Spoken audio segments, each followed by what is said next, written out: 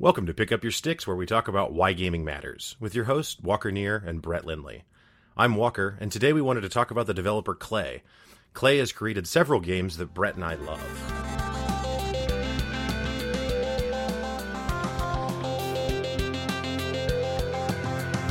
So, Brett, with Klei Entertainment, they've got several titles out there, and I think you and I have both played a few of them. What would you say your favorite one is? Oh, gotta go with favorite. I know. I wanted to hit you with favorite. Couldn't go with first. Well, that's how we started a lot of the others. I'm trying to keep fair. All right. Keep it fresh for the listeners. Oh man, I'm really torn because I have been playing a lot of Oxygen Not Included lately. But I probably, sum total, have sunk more hours into Don't Starve Together. I just think it's kind of hard to beat my record on that right now. Especially because of all of the other distracting games that have come up that have kept me from playing Oxygen Not Included. Although I still love it, I would have to say probably Don't Starve. Right. I would probably agree with that. So real quick for the listeners, just to make sure we're all on the same page, Klei Entertainment has, like we said, several titles. Oxygen Not Included is, I think, the most recent one that's actually out. Yep. Then Invisible Inc., Don't Starve, and Don't Starve Together, which is the multiplayer version of that. Mark of the Ninja, Eats, Munchies, and then there's an Eats Classic, which I think is like a platformer type of game, and then Shank and Shank 2, which I literally know nothing about, and apparently wasn't willing to research before the show. So, well, these things happen, Yeah, well, I would argue that at least for you and I, those games don't matter. Yep, no. Because we didn't play them. No. And I would also argue that for the world at large, they kind of don't matter because I've never heard of them until it's hard. There's indie studios kind of go in one of two directions. Either they never release anything and their first thing is like a breakout hit, because Stardew Valley, that was the exact example I was going to go. Or they release a couple of games as they get started, maybe some mobile titles or something, and then have a big breakout hit that they really push for. And I think Don't Starve, well, maybe not. It definitely wasn't their first big, because Mark of the Ninja did pretty well, but I think it definitely really put them on the map. So yeah, so I remember Mark of the Ninja was out, and I think I'd even played it, and I was reading an article about Don't Starve. I mean, this must have been 2013, maybe, something like that. But it was still in effectively early access, although I don't know that it was actually part of Steam early access, or if it was just like an alpha hosted by the company. Yeah, I don't think it was a Greenlight game. I don't think so. Yeah, I'm almost positive it wasn't. But they definitely were. They did do a lot of their own. I think they did their own early alpha, because I remember there being a bunch of stuff on their website about builds and stuff that you could be a part of. Well, and I remember when reading about it at the, in the early stages of it or whatever, the article I was reading was about how, as a developer, kind of a unique thing that they were doing was really, really taking input and feedback from the players on how the game should be designed. Oh yeah, I remember. I don't think I think I got involved in one decent discussion of back and forth, but I followed a number of them, and there were deep discussions on the mathematics behind things, like how long a cooked meat fills you up versus a raw meat, and what the percentage chance of getting sick, and all of these, but getting down into the well, if it's 0.01 this way or that way, it causes these kind of cascading effects later in the game, when early game versus late game, and that all these people that want it in the early game to be buffed don't realize that the late game suffers because now it makes the late game too easy or something. And there were deep discussions, and they took a lot of that feedback and applied it. They did, and I think so. Don't Starve, for anyone who hasn't played it, is, which we've talked about it on other episodes as well, I believe, but it's a game where it drops you into this world that's a randomly generated world, and the name says it all. Don't starve. Also, don't go crazy, and don't take too much health. Lose all your hit points and die. And don't freeze to death. don't Right. overheat. Right. But Don't Starve is actually the first objective of the game. That's the thing that you could fail at. Well, I guess being caught in the darkness. Which I was going made to it say quicker. nighttime was the first definite easy kill that you know. I actually- But starvation is an early goal. But as far as survival games go, I mean, you know, people talk about a lot of different survival games. There's a lot of out there that are pretty popular. The Ark series is really popular. Right. Subnautica, Minecraft gets thrown into that, but it's not really a survival game, but whatever. In all of the survival games are hard. I mean, that's the whole point of all of them. I would argue, though, that Don't Starve is head and shoulders more challenging than any of those other games. And I think that a big part of that is because of the development cycle that we talked about, because the game...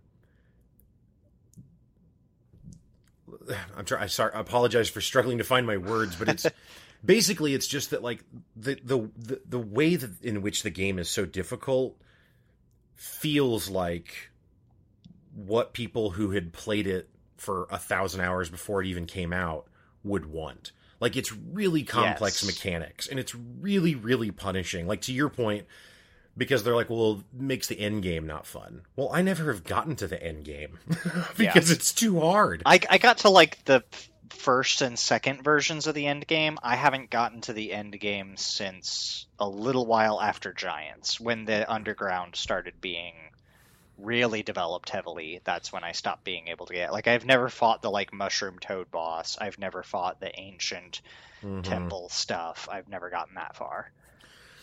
But yeah, it's a surprisingly challenging game, and it's a game where the thing in most survival games is that there's this like, when you start out, you're scrambling to get established, and maybe that takes a while, but eventually you get to a point where like you've got a food supply now, or a water supply, or whatever you need, and you've got a shelter, and you've got a storage area for your stuff, and there's some sense of being stable.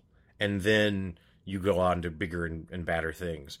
Don't Starve never lets you get that sense of stability.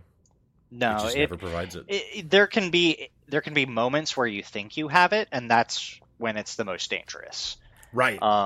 Is when you think you're safe and stable. Now, of course, this would be probably for the average player. There are, of course, plenty of people out there who, you know, I can definitely get into a Don't Starve game and survive, 10, 15 nights, no problem. And even like First Winter and stuff. For me, in solo play at least, it's Giants that always ruin it for me. And there are certain, or different characters. There are certain characters that I've come to like understand the mechanics of to a point where I can feel more comfortable in that early game phase. Mm-hmm. But it really does come down to like, if you think that, that's when you're most likely to get attacked by ice hounds, or have lightning strike your base and set everything on fire. Well, you can never build a structure. Like, you can build walls, but there's no roof. Right. And even the stone walls that you can make can be destroyed by enemies pretty quickly. Yep. So there's not really a way to stay safe. And one of the mechanics of the game, at least I assume it's still there, I guess I don't know for certain anymore, but I would assume it is that like between it's like 1 and like 3 to 7 days or something, dogs will randomly attack you. Yep. And so once that happens, it restarts that timer. And I don't know if it's 3 to 7, but it's some window of time like that. Yeah. And then it's randomized within that window when they'll show up. And at first it's 1 dog, and then it's 2, and then it's 4, and then it's 5, and it just slowly escalates, and eventually there's like 15 dogs. Yeah. And I don't actually know. Like, that was the point where I always failed. Now, that was before the Giants DLC. Yeah. And I'll be honest, the Cave DLC, I acted with caves in Don't Starve like I act with caves in real life. I looked at it, and I went, nope, I don't go in there. I go a lot of places. That's not one of the places I go, and I didn't go in there. I want to do that. I'm not about that life. Not about cave life. Yeah. I think there's a few other things that, like, it's not just that the survival is hard. It's also that, like, somewhat subversion of narrative. Like, there's a few things that, so like, you can put almost kind of the only time that I would put Minecraft with it is just like at least in like older versions of Minecraft before they included mods like Craft Guide as part of just the core game, like Don't Starve doesn't give you recipes. It doesn't give you like a manual. You don't know what anything in the game is or does until you interact with it or examine it. And those are the two things. It's almost has that classic point and click adventure feel in a real time game. Like you can only inspect or use, and those are the two functions that you have as a character. And you can do that with everything, and using those two tools only, you have to learn all of the mechanics of the game. But yeah, just like no remorse. It doesn't give you any instructions at all. And I think that combined with the very kind of cute art style at first, but also like that cute art style gives way to like shadow demons and weird there's a level of creepiness that I didn't think that you could get out of like what looks kind of like sketch art. Yeah. Yeah, no, I would agree with that. The art style is, I mean, for me, probably the thing that hooked me to it first, followed immediately and very closely by the sound design. The sound design is maybe my favorite. I don't know, that's a hard stretch to say it's my favorite in any game because there's so many games, but it's really one of the good. best in class. It's It's one of the top of all time. And it's for those of you who haven't played, all of the characters' voices are just musical instruments. So, but each one is like fitting. Yes. Like the muscly character is like a deep bassy oboe. Mm-hmm. And they're all like kind of in between. It is all instruments, but it also gives that kind of like Charlie Brown's mom feel, you know. Mm-hmm. And they like have emotion. Like there's scared comments and excited comments, but it's just like is excited and is kind of, you know, angsty. Right. And it's like it's so good. It's so well designed. Yes. And when the characters walk, they kind of like have a little hop to their step as they go around. And I don't know. There's something that's very, dare I say, cathartic about just like running around and like picking berries. And like that's actually one of the things about the game that, and you, to be clear, you can adjust all of the settings however you want. So you could make the game as easy as you wanted to when creating a session. But I always struggle to do that because I feel like I'm cheating or something. Yeah. But it's like I almost do wish that that you could just like run around and pick stuff up for hours and not be killed by everything in the game. Yeah. Again, I don't actually. I get that, but fun, I mean, I'll admit I have not beaten the single player mode, and I only know physically of one person who's gotten close. I don't know anybody that's actually beaten it, and we're talking all the way through to the end. So the single player mode beating, I'm using air quotes, finish path or whatever that I know of is from before the expansions. And that was basically there's like a portal that you have to get access to. And then when you go through that, it puts you in a whole new world. Correct. And there's basically like 5 worlds. Yeah, there's like 7 or 8 choices. So it randomizes like which that, 5 you see.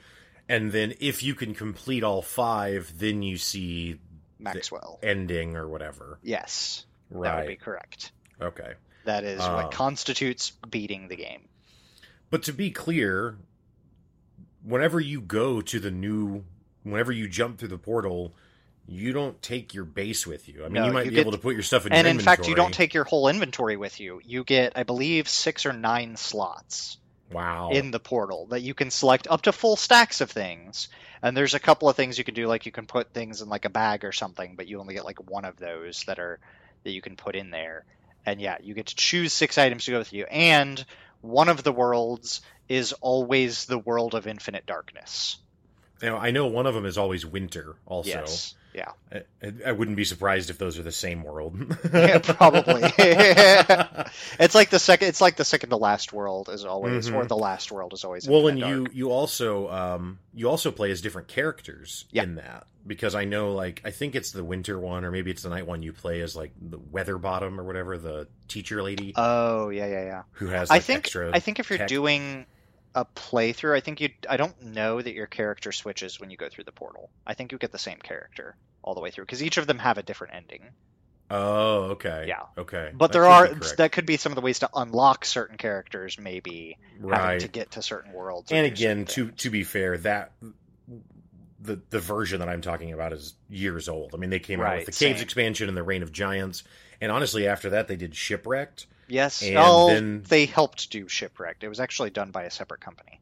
really, Yes, and that's the reason why, because there was originally plans for Shipwrecked to be tied into the normal game, where you yeah, could then go in and be on the oceans and come back to your world just the way Caves was. But no, Shipwrecked was, and that's why development got stopped on it. Is it was basically licensed by Clay, and oh, developed by I'm like 90. I mean, it's probably fair, but yeah, the either way, the Shipwrecked expansion introduces islands and like boats and stuff, and you can there's different creatures. It's a different biome that the world that you're in, and then there's another one that they just released. It's like a I don't know standalone expansion of some sort or something. That's the kind of steampunky one with the pigs getting all like smart and stuff. Actually, no, you're right. That one's called like Hamlet. Hamlet, yes. Yeah, but there's actually another one. I'm actually just looking in my Steam library right now Fair enough. because I know there's another one that had just come out that's in some way tied to Don't Starve. I mean, excuse me, to Shipwrecked. Let's see.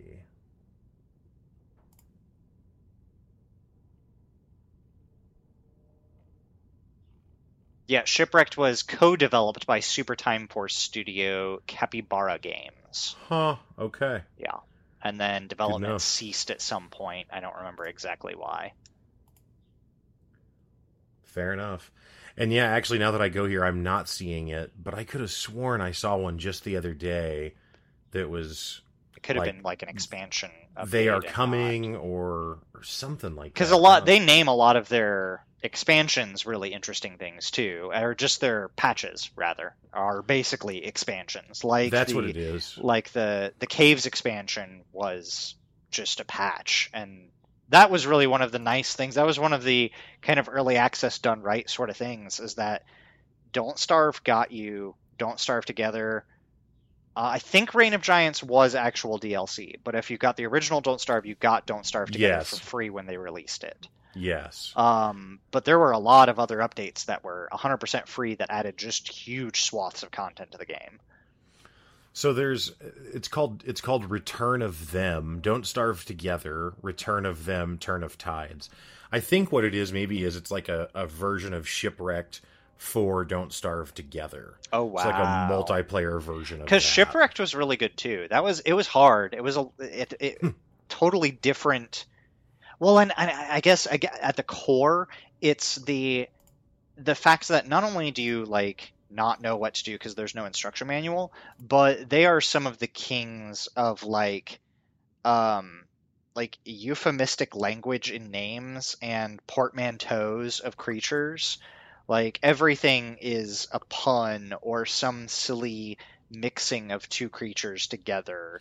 Like the dragonfly is a fly the size of a dragon. Right, with itty bitty breathes dragon fire. wings that breathes fire. Yes, and then Right. sucks up ashes. And like, and what's the goose moose one? The like winter. It's the winter giant that's like a giant Oh, Canadian mhm. goose with a moose head or something, and it honks. So good.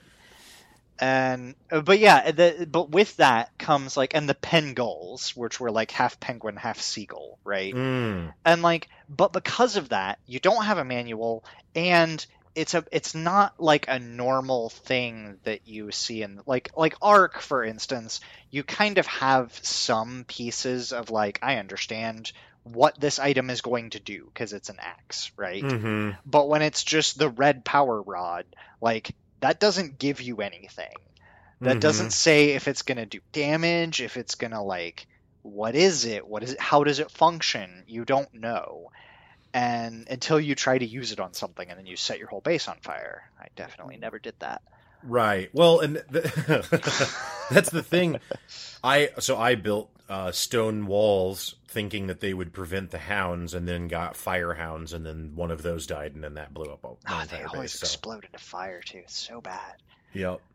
Yeah, I don't know.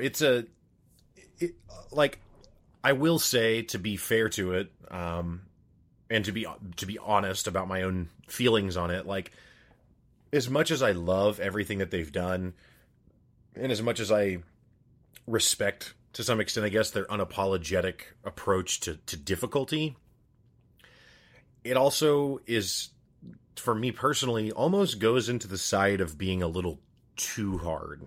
Like the red power rod you just mentioned. Well, the way you get that is I think it's just a stick probably, but then you have to find a red gem, which only spawn in the graveyard. Or I think maybe the Pig King has a chance to give them to you. Yeah, I think the Pig King can go into, or in a cave. But there are limited amounts of graves and limited amounts of gifts to give to the Pig King, which will result in that. And every item in the game breaks with use. Right. So it could be a pretty big adventure if you set out to try and craft yourself one of these fire wands, and then you get to use it I would be surprised if it has 20 uses. Right. Like, you probably don't even get that, and then it's gone. And now, if you want another one, you might have to re-roll the world, which you can do. You can take your character and regen a new world. There are things like caves introduced a way for a lot of those items to be infinite, like to be remade, like, because there are like cave quakes, which will cause rocks and gems and stuff to fall from the ceiling. I see. But they're really rare, and they also cause a lot of other issues. And there are I don't remember, there are these like slug, snail, turtle things that will eat a bunch of the rocks and stuff.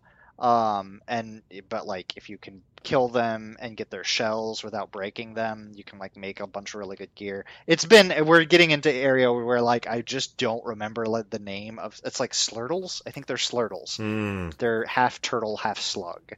And ew. Right. Yeah. So yeah, I don't know. But it is. No, go ahead. I was just going to say, I think that it's still a game that I will always remember. I mean, I've played, I don't know. I mean, my Steam library alone has 1,000 games in it, and it's not like that's when I started playing games. So the amount of games that I've seen in my life, I'm sure I've forgotten plenty. Yeah. And I think Don't Starve is one that will, no matter what, always resonate, because the art style, the sound design, and just the sheer difficulty of it is just kind of unmatched by anything else that I've ever really played. It was also one of the first games that I couldn't recover my save. I remember very vividly, not my first death, but probably once I'd kind of understood the game, the first time that I hit day 30. And that was a huge undertaking. Getting to day 30 was an extreme success.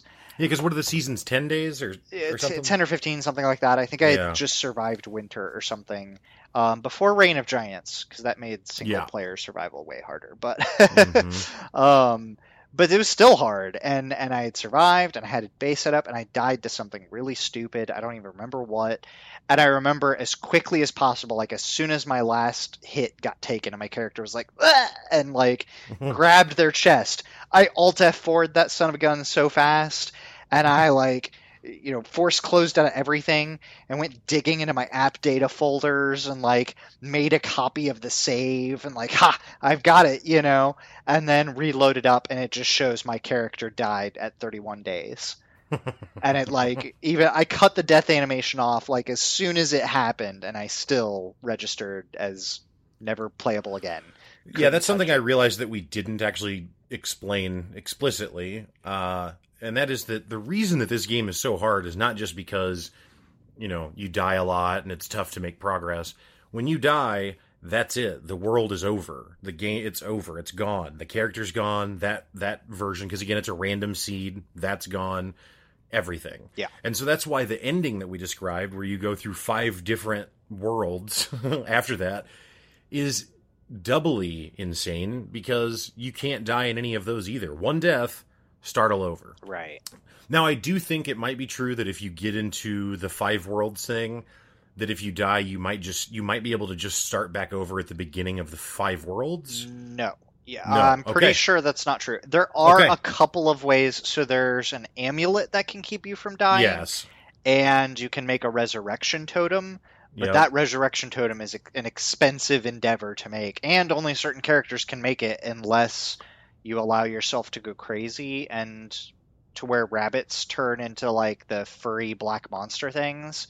Because you need beard hair to make the totem, and if you don't grow a beard, the only source of a beard beard fur is by literally waiting until you're crazy and the world starts looking different, and then killing creatures there to collect the beard fur. So, completely random thought, but it just made me think of it when you said rabbits. So one of the most common ways to get food so you don't starve is to trap rabbits. And there's little holes in the ground and little bunnies come out of them in the morning, and then at dusk the bunnies run back in and go back into their holes. The way I have exclusively trapped rabbits the entire time I've played Don't Starve is by setting a trap pretty much over their hole. Mm-hmm. Now, you technically can't put it right over it. You put it on one of the 4 sides of it, if you will. And if it's daytime, sometimes I'll get froggy and chase a rabbit into said trap, right? You can also do the same thing with frogs, which is nice. You can trap the frogs because they actually fight you, unlike the rabbits. And but every time they hit you, they knock items out of your inventory. Yes. I should also mention it's not possible to catch a rabbit other than trapping. You can't run one down. There's no ranged attack you can hit him with. I watched a YouTube video of a guy the other day playing it, and he just ran out and dropped a trap and dropped a carrot right under the trap. Yeah, you can immediately put berries in there too. 9 years, or it hasn't been 9 years. I don't know how long it's been out, but however long, nothing. No, I never had I done that. Because to your point, there's no manual. Yeah. So when I figured out how to trap a rabbit, I mean, to be fair, carrots are actually pretty valuable as a food source. Except I was playing the chick who can only eat meat. Oh. So then they're not as relevant. That's true. And you really need to catch rabbits quickly because you have to continually get food. And so knowing that trick, because you pick up carrots and it's just garbage inventory space. Right. Well, not if you understand how to hunt appropriately. So should have paid more attention to Bugs Bunny. You can also do a similar thing with the gobbler. The turkey that'll eat berries off of bushes by dropping berries on the ground and taking a step away from it. And when it runs up to it, you can, in certain animations, you can stay next to the berries and attack it and get it. I think the only way I've ever killed a gobbler was by building like a fence and then running at it from the opposite angle. So when it runs out of the bush, it just runs into the quarter of the fence, and then I've got it trapped, and then I could. Granted, that's how we killed most of the like cute, adorable elephant critters that give you the trunk that's necessary to create the winter coat. But it's like the most adorable, helpful, cute little elephant-looking thing. And I'm pretty sure there's an achievement that's like you monster when you kill one, like. But it's the only way to make the puffy coat. Yeah, I'm the monster. I'm the monster. After you guys make this. That's fair. That's fair. Yeah, I'm the monster. Well, and something that we've kind of lightly talked about, but I don't know how explicit we've described it, is that so the character that you start the game with is Wilson. Wilson. And he's kind of, as far as stats go, just like an average character. Right. And then, like Brett had mentioned, there's like the really strong guy, or there's like a dude who has to chop wood constantly, or he turns into a werebeaver. Oh, the werebeaver is so good. It used to be really broken, too. Or like I mentioned, there's a character that can only eat meat, that can't eat it doesn't get nutrient from vegetables at all. There's another character out now that is a chef, and that's one of the technologies you unlock, is the ability to get more advanced cooking equipment and, create more complicated meals that provide better nutrition or stats or whatever. Well, there's one character that's a chef that every meal has to be cooked out of the crock pot, which is one of the more advanced cooking things, if not the most advanced. So you have to cook all the meals out of a crock pot, and the character gets diminishing nutrition returns from meals that it's eaten within the last 1.75 days. So So if you basically the way it ends So up you working like can't is, eat the same thing twice in a row. right, and it by Googling again. If you just played the game though without Oh, yeah. cheating like I do on the internet, I don't know how you would learn this because it doesn't explain it anywhere. Right. But the way that people actually get around that is there's some meals that actually give you 2 days worth of nutritional value, and so then you can cook that same meal, and as long as you only eat it on the morning of the second or the third day every time or whatever, then you can get that full value, and you're not having to run around trying to make all these different dishes. Still, those meals are not easy to make. Like that's probably Right. like the chili or the meat Yep. stew and like the turkey dinner or whatever. I think it's just those two specifically. Oh, okay. actually. Yeah. Those Yep. are like two of the hardest meals to make in the game. So Right. I feel like cheating because I just always play as Weber, which is like the spider that swallowed a kid, but then the kid like just took over the spider's body from the inside, so he's like half spider, half kid. But he can eat monster food, like regular food, and spiders won't attack him first. Like if he attacks a spider, they'll still defend themselves, but they don't attack him first. He can plant spider nests. So like he starts with a spider nest in his inventory and can plant them. And also grows a beard out of webs. So like it doesn't take as long to grow as with Wilson's beard. I think it's like 7 days, and when you shave it, you don't get as much. You get like 5 webs or something like that. But still, silk is like kind of hard to come by if you're not friendly with spiders, because it's kind of a rare drop, and he just gets it like all the time. So he can make umbrellas and fishing poles and a lot of that gear that's harder to make super easy, and he gets to eat monster food. So like I always got around to the dogs early because I could plant 2 or 3 spider nests like in a triangle around my base, and then the spiders just attack anything that tries to come after me, and eventually one of them turns into a spider queen that also isn't going to aggro on me. And so as long as I just don't piss off the spider queen, I can kill a few spiders at a time, have infinite food, and the spiders will protect me for dogs, because if the dogs attack, then they're going to walk on the web, and the spiders are going to come out, and they're going to fight. And even if the dogs win, they're going to kill like half the dogs, and I can use them to take the aggro, and I'll just whack them with a stick from behind. So yeah, actually, that was one of the strategies that I had tried. A couple of the games I'd played was tearing down the pig houses and then rebuilding them next to my base, so that way when the dogs come, the pigs will can fight the dogs for you. The only problem with the pigs is they go to sleep at night. That's true. Unless you you can befriend them, but then they can also turn into werepigs, and werepigs are some nasty critters. That is true. Yes, I had that happen. They will wreck you. Yep. It's all bad. So another game that is their most recent one that is pretty popular, and you've played quite a bit of it lately, is Oxygen Not Included. Oh my god. So Oxygen Not Included is kind of a base building, I guess, game you could call it. Or colony simulation, or colony survival. Colony survival sim. Yeah. It's like what if Fallout Shelter was like a real game, not just like a mobile thing. It really is. It really is. And just I thought that the number of mechanics and little quirky things that were in Don't Starve after 6 years was a lot.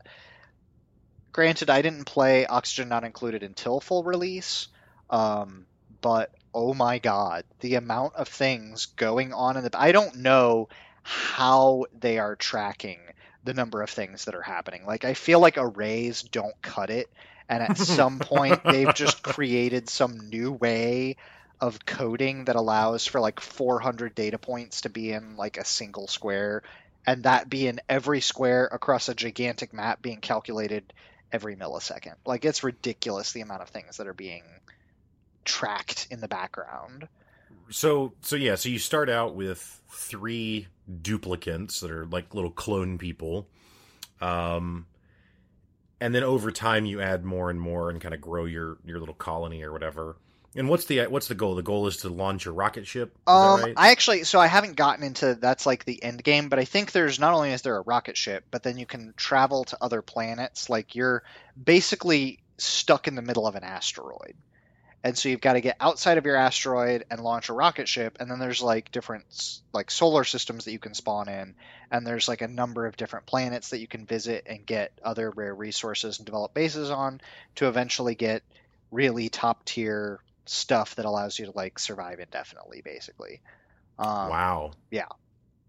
But I don't know that there's like an end, like you launch into space and you win. Yeah, I think I'm not sure. There probably is. There is a lore and a story that you can uncover that I've gotten some snippets of that I haven't spoiled for myself yet, surprisingly, despite the number of videos on like how to build radiators and stuff that work I've watched. I somehow still haven't spoiled the story. So I don't know. There might be an end like with that tied in somehow. I don't know because I haven't gotten there yet. Yeah. Well, so Oxygen Not Included shares with Don't Starve, I would say, largely the visual aesthetic. I mean, it's different because it's you looking at a 2D base as opposed to you running around an overworld map like you do in Don't Starve. It's along the lines of like a Terraria style 2D, like down is deeper, up is closer to the surface. Mm-hmm. And then, but otherwise, I mean, the characters are very cute, and all the little animations are hilarious. And there's, oh my god, so good. I mean, the power generator is you make a hamster. At least the first one is you make a hamster wheel, and one of your clones just has to go and run in the wheel to generate power. Like that's pretty funny. And a lot of the noises they're not all just instruments, but they are still very similar to like when one duplicate gives another one a thumbs up. They're like, ha ha. And it's just cutesy little noise. There's like they walk in water and they're like, meh. And so you just hear grumbles and squeaks and farts all over your base. Like, so the first thing, if I'm not mistaken, that you set up in Oxygen Not Included is a bathroom. Yes. Because the duplicants all have to urinate on a schedule. Uh-huh. And if you don't build a bathroom, then they will urinate just where they stand, which is where they live in their base. Well, and that's water in the world that can then, it's polluted water, and that will muck up. It'll create polluted oxygen if it's not disposed of. I'd say it actually damages the air quality, Yeah, it damages the air quality. If it gets into other water, it can spread food poisoning germs.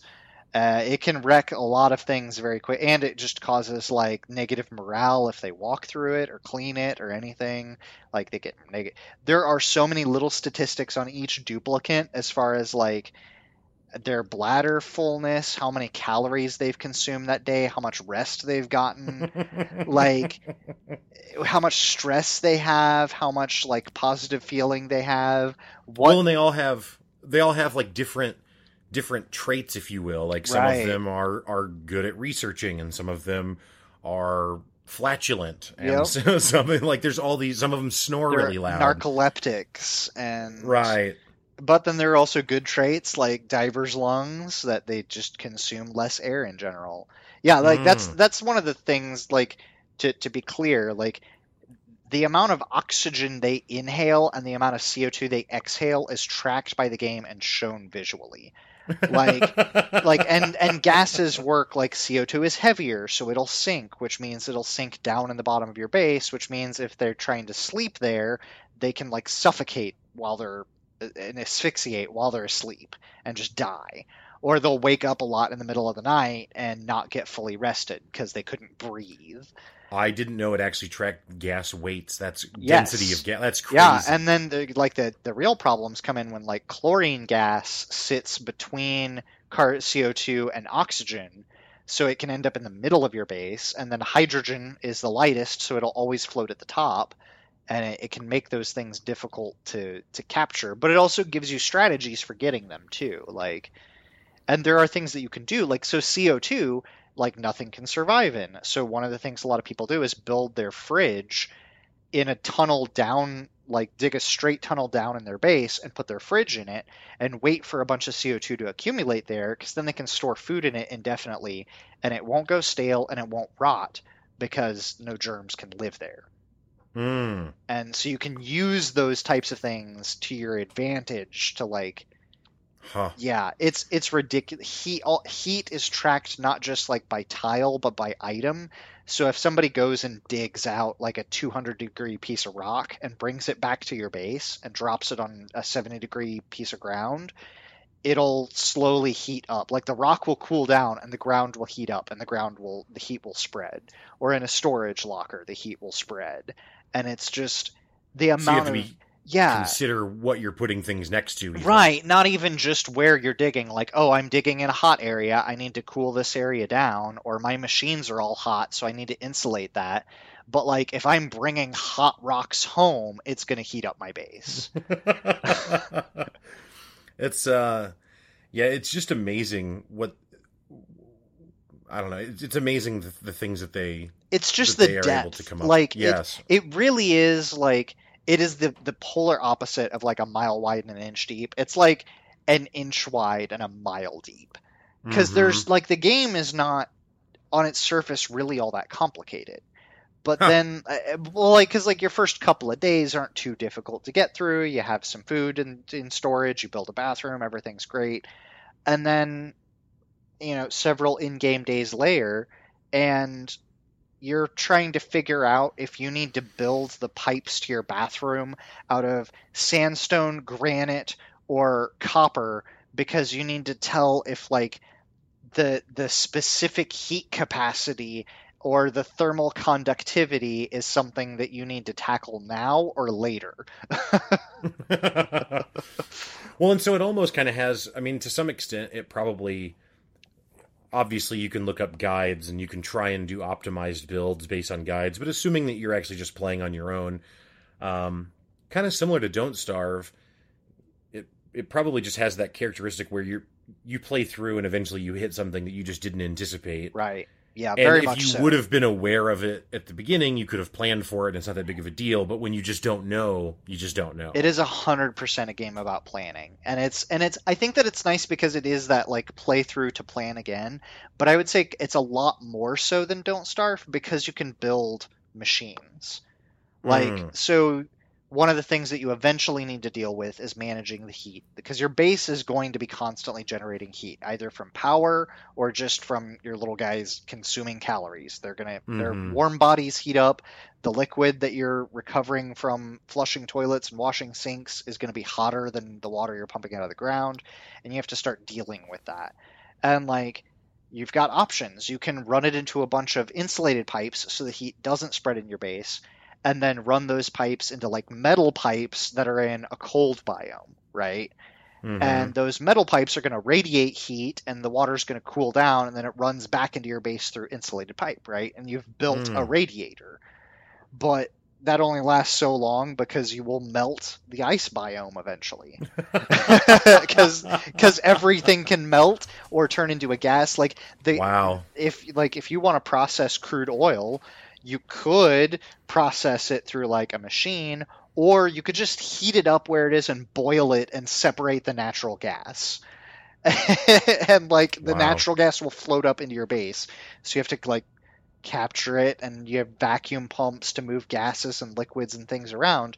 But with those you could start making machines that, can you use the heat of your metal refining room to power a steam turbine, right? Mm-hmm. And can you move the hot water out and then cool it off somewhere else to water your plants with or something? Like, so building these machines is part of that planning. That like, Don't Starve, all of the machines and technology are like, that item does all of its functions just as a single item. Like the crock pot cooks food. That's all it does. Mm-hmm. And Right. this, it's like, well, the crock pot also generates heat that you could use to power this that changes something else into that, and building these kind of Right. incredible machine sort of things. I was gonna say, so it's almost like a Rube Goldberg Yeah, machine very base. much so. Very much Huh. so. Yeah. Yeah. It's almost. I don't hear the games called like Don't Starve or this called rogue light games, but they kind of are because it is something that's designed that you.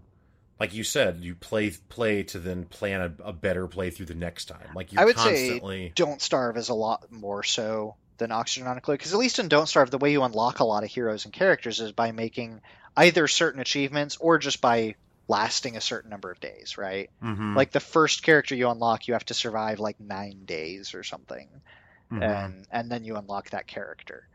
And Oxygen Not Included, I don't think there are unlocks. Mm-hmm. I've also right. just not let everyone die. I've either just given up and quit, or gotten excited and wanted to have a restart. Right, right. But I've never let everybody just die because it breaks my little heart. Well, it's also interesting, and this game I'm about to mention is not a clay game, and will probably have its own episode at a later date or something. So I don't mean to get too into it, but it kind of, hearing you talk about it, kind of reminds me of Kerbal Space Program, in that you actually have to learn like real science to some extent, Yes. in order to really play the game effectively. Like, you don't have to become a chemist to play Oxygen Not Included, No, but you do kind of, by playing it, pick up how gases work, Yeah. and like you were talking about the different densities of gases. you and, will know? start understanding the laws of thermodynamics whether you intend to or not. Right, Like- right. Well, and it's kind of like with Kerbal, it's like I tried to make a rocket ship in that, and my rocket ship, my first one, I hit launch or whatever, and it fell over sideways And because then exploded.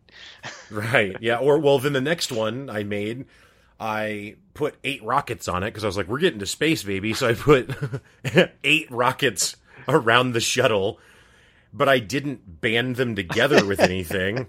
And so as soon as we got into the air, it just became this like octopus of rockets that all flapped wildly and then just all exploded. That's so, okay.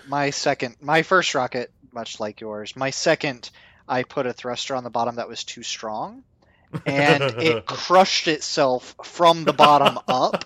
So the booster part crushed its way all the way through the top of my capsule and killed everybody, and then just shot off because everything above the booster wasn't strong enough, and the booster was way too powerful. I was like, I didn't realize that could happen. right. But yes, Well, and- Kerbal needs its own. Yeah. I don't mean Oh, to get man. too much into Kerbal as much as just to say that, like, Yes. for anyone who may have played Kerbal and not seen this, you get, and honestly, just that explanation you just gave also is another kind of way in which they're similar, where in both cases you're managing these, like, adorably cute and objectively stupid little creatures Right. that you're responsible for. The and so duplicants then are when you- 100% advertised as clones and like as almost like models. So like the Mima clone is a spunky and fun-loving model that sometimes screams, and we don't know why. And it's like that is a model of clone being sold to you. Like Mhm. like do you Right. want the Mima model or do you want the Steven model? Mm-hmm. That's funny. So how do you get more duplicants in Oxygen Not Included? Do you create them? Do they breed? No, so they don't breed. Okay. But you do get like there's like a portal that you start the game with that you're like 3 Yeah, more yeah. guys pop out of, and every so often it'll like charge up, and it'll offer you like a care package if they're turned on, and you get like one of 3 duplicants or an item, or you can reject everything. And like sometimes the item is really helpful, like a ton of water, or like and it comes in water bottles or something, or like table salt used for flavoring food, which will give you guys a morale boost or something, or maybe like a Okay. baby critter egg or something. And then there'll be 3 different duplicants that have randomly generated traits, and you can pick one of them or not. I generally reject my first few until I'm established, and then I probably reject 90% of them once I hit like 12 duplicants. I have a real hard time getting past that number, is where I start getting things just get out of hand, and I either run out of food and starve, or I have plenty of food but no oxygen, or I have food and oxygen but then my base overheats. Well, the oxygen is not included. It's I don't know correct. It if is you'd not. seen that on the box. And I don't think I've gotten it as a care package either. Yeah, it's definitely you have to create it in some way or another. Right. So yeah, Oxygen Not Included, though, super cool game. it's like, again, it's like I said, if Fallout Shelter was a real game, or just, I don't. There's a lot of games that are kind of colony simulation, and something that Brett and I have talked about before is kind of like the ant farm effect of things, or where you just get sucked into watching things happening. And Oxygen Not Included certainly has that to it, but Oxygen Not Included is a very involved game. Whereas, like, I don't know, you play like like, again, not a clay game, but like a City Skylines or something, which is not quite the same, more of a city builder, a little bit bigger in scope. Right. But I don't know, like, you end up just kind of hanging out and watching a lot. And then, I mean, I probably hang out and watch quite a bit. You think so? Yeah. I mean, okay. Not in the early game, you want to be on top of things and be particular about stuff, but it's also not like it. I think it's less brutally hard in the beginning than Don't Starve, and maybe overall, but it's still difficult, but that difficulty doesn't start right out of the gate. Gotcha. Like, and at least, like, so, like, maybe kind of sort of like the first big mistake you could make is not building bathrooms on your first day, right? Mm-hmm. And then everybody pees everywhere. And then the first mistake you can make in Don't Starve is thinking that night is not going to be pitch black, right? That it's just going to be a shade of gray like most games' nights are. Or that, I mean, even if it was a shade of gray, like, whether you can see or not, the game just kills you. You just die. For being in the darkness. Correct. Yeah. I went back to Don't Starve, I don't know, a week ago with a buddy, and I died on the second night, I think, because I left the base and I was out searching for gold, and I went way too far and didn't pack a torch or things to make a torch with. Yep. And couldn't find it. Find, like, by the time I decided, I need to start heading back to the base, too late. It was too late, and I thought for sure I would encounter a grass patch and some twigs to make a torch, and I didn't. I just never did. Then night came and I died, and I was like, wow, that's But I mean, so like that's like the first thing that you learn. Even if you know nothing and you refuse to look online, the first thing you probably learn is the darkness kills you, right? Yep. And in Oxygen Not Included, you probably learn that you need to take care of your duplicants' needs. Mm-hmm. But they won't all die. And, like, you can fix that. Like, just because they pee everywhere, you can fix that, right? And you learn that and you keep going. And, like, it actually takes a lot to kill them. They're surprisingly resilient. Like, they will get mad and hurt having to climb up, like, a 400-degree ladder. But they can do it. Okay. They don't like running on a hamster wheel in a carbon dioxide environment where they can't breathe and they have to hold their breath while they run for a minute straight. But they can do it. There may be a little bit of masochism involved. I was going to say, this is... You know what? This is like Evil Overlord. This is not Evil Overlord. This is sometimes you gotta work the hard work. You gotta enjoy the suck, you know? That's literally what Evil Overlords say exclusively. No, this is not pain. This is character development. Here's the deal. Building. If you don't go up the 400-degree ladder, everyone dies. If you do, you get the life-saving algae we need to make oxygen. That's all I'm saying. We'll work on trying to deal with the hot ladder situation after we get through the everybody's about to suffocate situation. This is what I'll say. I'll say people should absolutely be coming here for information and interesting discussion on video games. People should not be coming here if they're looking to elect you president, because I don't need that. They don't need that. We don't need 400-degree ladders and you shrugging. That's not what we need. That's not what we need. And you going, well, which way do you want it? Neither. I don't want it any of these ways. I didn't want neither either, but the volcano erupted, all right? I didn't know. Neither either. God. I didn't know that the volcano was going to erupt next turn. Please never play Prison Architect, which I know you're morally against. I am. But that's good, because if you applied this set of morals to that, that's the darkest game ever created. They're not clones in Prison Architect. They are honest citizens that just need some rehabilitation. They're not honest. They're all criminals. These guys are mutated clones. All of them have defects. They have consciousness. No, you don't know that. Wow. They all have major genetic flaws. That's funny. So, a game that I don't know if you have any experience with it, but it's another Clay game, and it's actually the first one I ever played, is Mark of the Ninja. Did you ever check that one out? I don't think I did. If I did, I did not play it for very long because it did not imprint upon me. It is an excellent game. Which, listeners don't probably all know my history of gaming, of course, but I am very bad about not finishing games. Like, it happens to me a lot. In fact, if I get to the end of a game and I'm mad about how it's ending or the last fight or whatever, I'll just walk away at literally the last boss and flip the game off and be done with it. And Mark of the Ninja is actually one of the few games that I actually played all the way to completion and finished.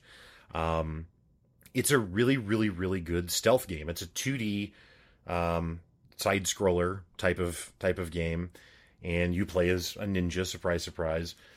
But it's a stealth game through and through. Now, you do constantly like assassinate guards and that sort of stuff, but you don't fight anyone straight up. You have to hide in the shadows, wait for them to walk by, and then pounce out and like assassinate them or whatever. And yeah, it's a really cool game that it's not fair to call it Metroidvania because it's not that. You don't go back through levels ever, but you do gain upgrades as you play. I guess maybe you could kind of compare it to like a Mario. I was going to say it also looks a lot like, maybe not as refined since it does look like an earlier version of one of their titles. It looks kind of like a Gunpoint to me. Yes. Gunpoint. Yeah, that's probably I mean, you're fair. definitely a ninja and not like, Right. And it's not it's not Gunpoint, but yes, that's not a bad, because there is a lot of you looking at a situation and then assessing how you can play with that environment in order to get where you need to go. And you can do that in creative ways. It's not just a set path. Right. And to be clear, when I compared it to Mario, I just simply mean like in Mario how you get, the cape, and then you get Yoshi, and you know what I mean? Right. Just stuff like that where you find upgrades that improve your ability as you go. But similar kind of thing. There's like different tattoos that you can get and different gear pieces that you can get that change how the character works. So maybe it makes it so that you can't have any throwing stars, but you get extra smoke grenades or stuff like Nice. that. Like little choices that you can kind of make or kind of fine tune it. But yeah, anyone that's interested in stealth title, I highly, highly recommend it. It's a real-time kind of game, which I bring up because of their next title, which is not. But yeah, the art is lovely. Now, it's not cutesy in the same way that Don't Starve and Oxygen Not Included are. It's a much more kind of serious art style, I guess you could say. It's still quality though. I like it a lot. I like the depths of tone that they are doing in a dark, quote unquote, shadowy game. Mm-hmm. And there's still some comical moments. I mean, the guards are all buffoons, so there's funny moments that kind of come out of the gameplay with that, where the guards get tricked, or like one of the things you can do is scare a guard. So you can like kill a dude, and then there's another guard maybe down at the bottom of a ledge at the bottom of a ledge or whatever that's standing watch. So you kill a guy up above him, and then you throw the corpse over the ledge, and it lands at the other guard's feet. And then he has a breakdown and panics and starts running because he's terrified. And then you can hop down and kill him without having to have stealthed first. Hey, I'm just saying that, like, me and my duplicants is not nearly as violent as you and this ninja. Throwing guards off cliffs. Except that in your world, you're like effectively God, where you have control over this, and you set up 400-degree ladders for people, and then shrug all over the place. Didn't mean to. In my world, I'm playing a ninja who's been attacked, whose people have been attacked, and you're trying to get revenge, and you're trying to save yourself. We're talking like Pompeii levels of I didn't know the volcano was going to explode, all right? Like, yeah, I get it, but, I mean, do the people of Pompeii think that that's an all right explanation? No, but they don't get you because they're dead. Well, Wow, I did not say that. I did not say you that. implied No, it. You'd implied it. Duplicate massacre. None of my guys have died. That's because you quit before they can. Reload the save. That's the other thing is Oxygen Not Included does allow you to like save and load to some extent. It is not as hardcore as Don't Starve. Yes. And yeah, Mark of the Ninja is it doesn't have those kind of difficulty things built into it at all. You can die and reload. But it is saying a lot to say that because I only know of like 4 games you've beaten, and 2 of them were in the same series. What are those? The other Ninja Gaidens. Oh, gotcha. Yeah, I have beat those. Yeah. And then... I did GTA 5. Oh, okay. That's 5 now. So Brothers, right?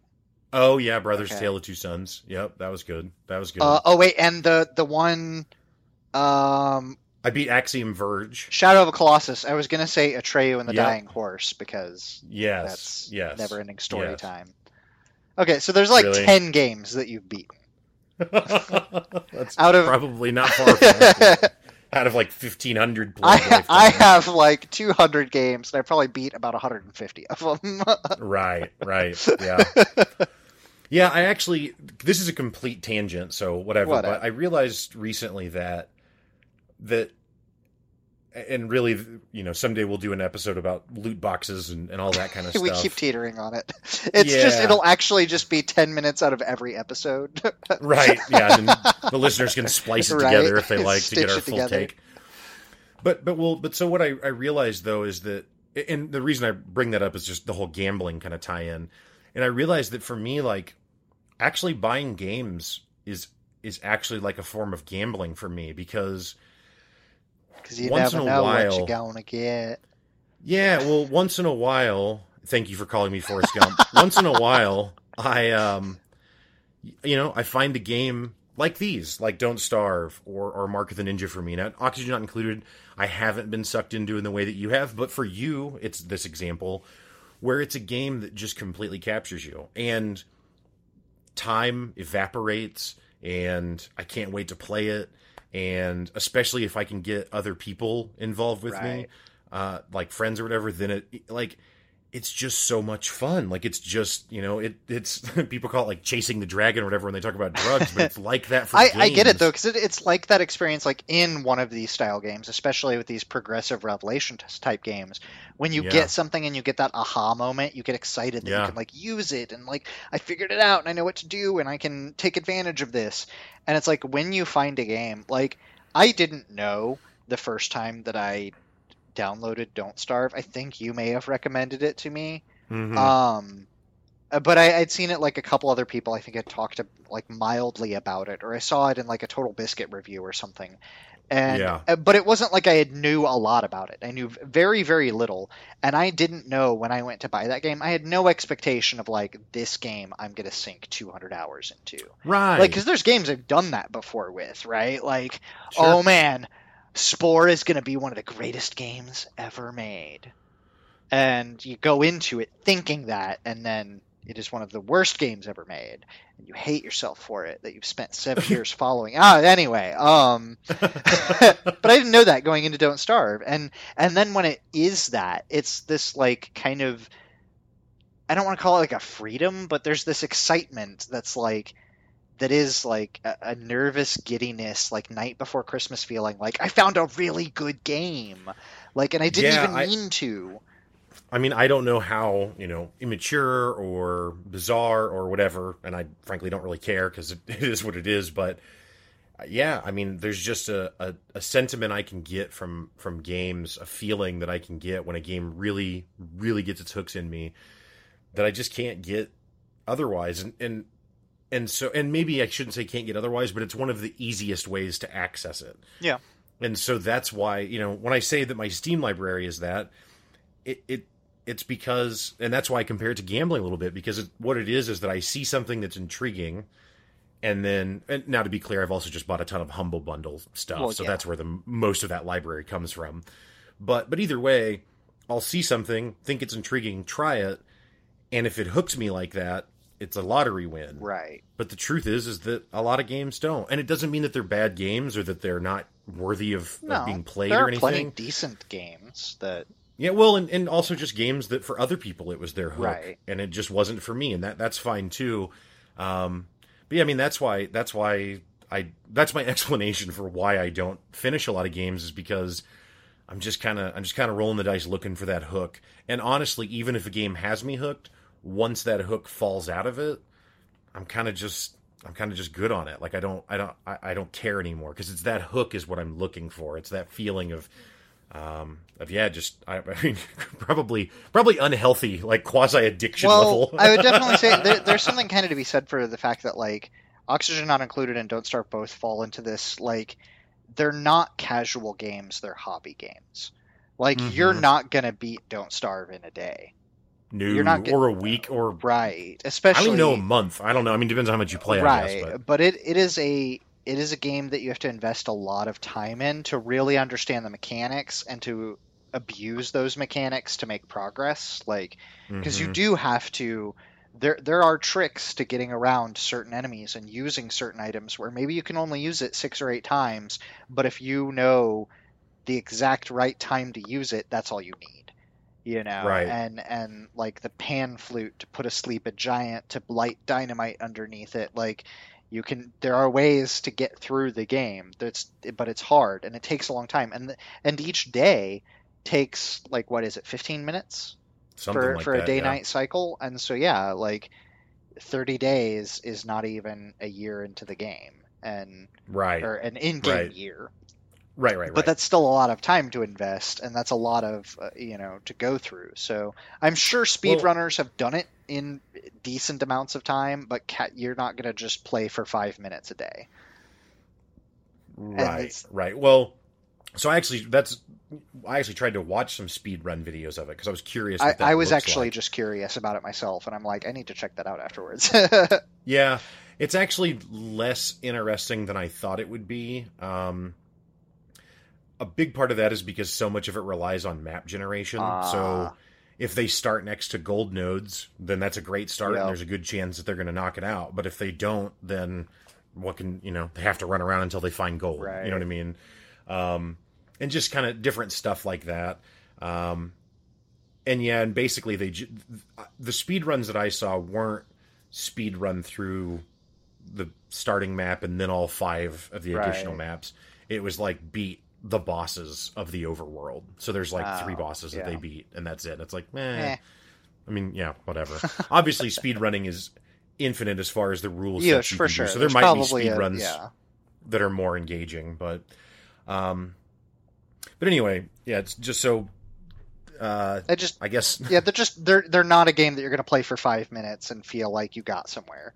Neither one Right. of them. Don't Starve nor Oxygen Not Included. You can fast forward time in that one, which is a little bit better, but still, I mean, like 100 cycles is nothing, and they're about the same length as Don't Starve days. You can just go up to like 3x speed, and so 5 minutes instead of 15. But still, 100 cycles you can get through, in a day, and that's barely getting started. Right. Yeah, I would say that there's probably other examples. This probably is a bad statement. I guess Terraria is a good example of it. I don't know. It's just it's. I think that it's somewhat rare to find a single player only game, which Don't Starve together is multiplayer, Right. but Don't Starve is not. That is as demanding as these are. And they're not demanding in terms of you being able to execute certain jumps like platformers or something, but just like you've been talking about, all the planning that can go into it. Yeah, you can pause both games. Accounting for all the stuff. Right. But I mean, I feel like often, for me at least, where I found that level of attention to detail and planning comes in is multiplayer games, because that's where you have such a wide variety of possibility. But these games kind of almost encapsulate that same level of hardcore requirement, if you will. Yeah, for sure. So one other game that I've only played briefly, and I think you said you've seen it played, if not played it a little bit yourself. But the only other one on their list that I've actually seen is Invisible Ink. Mm-hmm. And it was kind of an interesting idea. It's kind of XCOM-ish as far as the way it looks. So you're isometric view and you're moving around a grid, and it's a turn-based kind of tactics game. and it's a stealth game, so kind of borrowing some of the stuff from Mark of the Ninja. You have to take enemies by surprise and that sort of thing. But again, it's all turn-based. And it's a game where you play through the entire story in like 3 in-game days, which takes a few hours in real life. And when you play through, then you unlock new characters, because I think you get 3 characters per playthrough. I think so, yeah. So you rescue new characters or unlock them, however, and then now you can use them in future playthroughs. So it's very much a roguelite type of game. It is also it's randomly generated levels. Those 3 days are not like easy to get through. It is also another. Clay seems to be becoming well known for deceptively easy to get like the game loop. To understand the loop is really easy, but then to master that loop is just an insane level of skill. Yes, yeah. Yeah, Invisible Ink, it was cool, but I will say that's actually what kind of turned me off was for that style of game where you can like build a team and that sort of stuff, I just had the wrong expectations going into it, probably because it was compared to XCOM, and XCOM is this really long game where you're building this team over a long period of time, and the 6 guys that you send out to fight, you might have 18 others at home that you could change in and out. And Invisible Ink just doesn't... It's not designed that way. No. And not that it should be. But if that's what you're thinking you're getting into, that's kind of setting up a weird expectation. It's kind of like, again, not a Clay game, but kind of like FTL, Faster Than Light. Like, it's in a similar boat where the whole idea is that you're going to continually play through over and over and over again and unlock things through multiple playthroughs, whereas, I don't know, I'm not as interested in something... And to be clear, Oxygen Not Included and Don't Starve, maybe it sounds like they're in that category, but those require you to play through multiple times because you're not winning. But in like FTL, you're supposed to win and then still start over, you know, and same thing with Invisible Ink. Yeah, I don't know, man. I think that Clay is one of the cooler indie developers out there. I love their unique art style. Obviously the sound design, like we talked about, is amazing. And I think just their commitment to difficult games is really cool. Well, yeah, they definitely have broken the mold in a number of different ways. Like Don't Starve does a lot of things different. It challenged the survival genre by making hardcore the only option. Like a lot of survival games, hardcore is like I'm a macho, I'm going to play a hardcore game. Like, well, they actually call it hardcore, and Don't Starve, it's just called Don't Starve. It's just Don't Starve. It's just, that's the only thing, that's all you have. And so hardcore that, like, there is no save backup. You can back up your save if you, like, ahead of time move it, but, like, it instantaneously updates everything that's happening in the game. And, like, on top of that, with an art style and a mysterious story that is only like, they don't have like, it's not like a box art back where they talk about like, oh, you, the mysterious Wilson getting trapped in rah, rah, rah. Like, the story is played out through silent movies and bits of patch notes and like kind of this cryptography sort of thing. Like the cute, fun art style, but also like a very sketchy art style, which was different, a very reminiscent of like older hand-drawn cartoons, and the sound score and the music and the idea behind the game. Everything is this kind of subversion where you're not really sure if this is supposed to be funny or cute or scary, and it's actually supposed to be all 3. And it's supposed to be curious, and it's supposed to make you think. And it's like, that's a lot to do in an indie game. You know, that's a lot to push forward. Like, most indie games push forward maybe one of these. You know, they want to push forward art or music or one specific game loop, like a Braid or something, right? I was just going to say, Braid. And Clay went out and did like half a dozen in one game. And on top of that, being an early access title with continual support, the amount of support that is still coming out for that game is second only to like Terraria, where the number of content updates and bug fixes have been consistent and on par with the things that the community wants. Right. Yeah. You know, it's a great thing, and I highly recommend anyone who's not played a Clay game to check them out, because again, they've also got such a variety of genres. Don't Starve is not like Oxygen Not Included, is not like Invisible Inc., is not like Mark of the Ninja, and I would assume that those games are not like Eats Munchies or the Shank series that we haven't played. Yep. And then in development, they have Riftlands and Eats Munchies. I own it, but I don't know that I've ever played it. I've just seen it because I always thought it was a weird name, and until today didn't know it was a Klei game. Yeah, I think I have played it. Not for very long, but I think I have played it. Yeah. I'm interested to see, they got a couple of titles coming out soon. Looks like Hot Lava and Griftlands. I'm interested to see what those are going to be like, because Klei has been pretty much nothing but stellar. Yeah, I mean, the thing is that I can't think of another indie developer that has this quality of a catalog. Like, obviously, the Terraria guys, awesome. Terraria is an amazing game that both of us love, but they've never made anything else. Well, I also want to say, while it's not, we discussed a lot about the Blizzard polish, right? Yeah. I would almost say that Klei has a similar thing, but more so for game mechanics and loops. Like, it just seems like the loops that are in their games are loops upon loops upon loops of depth that you can get sucked into and have fun figuring out just one piece of it, and try to position that in a way that helps you with the whole game. And whereas, they have their own art style, which is still definitely polished. Oxygen Not Included has thousands of items and animations. And it is a lot of individual pieces of tiles and artwork and items and stuff in it. But it's not like super 3D glossy polish. It's a different kind of cleanliness. Like, it's a different kind of like, they stick to their style so hard and they take it to such an extreme that it's probably it's pretty close to Blizzard level polish on how they how they make their mechanics work. I would agree with that. And I mean, honestly, the thing with Blizzard is that I think all of their games now are basically multiplayer games. I mean, obviously you can play through StarCraft campaign or Diablo single player, but all of them are, I mean, StarCraft is balanced around the multiplayer. That's what's still updated, not the campaigns. Right. Same thing for Diablo.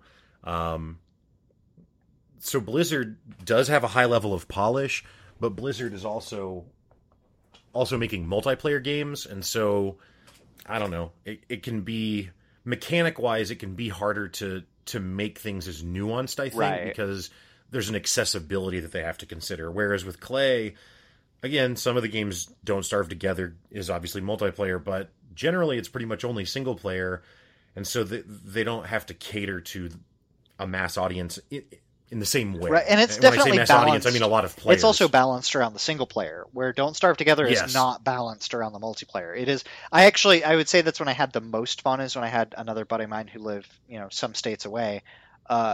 He and I played every night for weeks. I don't even know. It was probably a whole winter that we played. Did you play on the normal difficulty where it's still hardcore, except you're a ghost? We did, and the ghost could help. And I think we restarted. We didn't play in the same world the whole time. We'd both died a few times.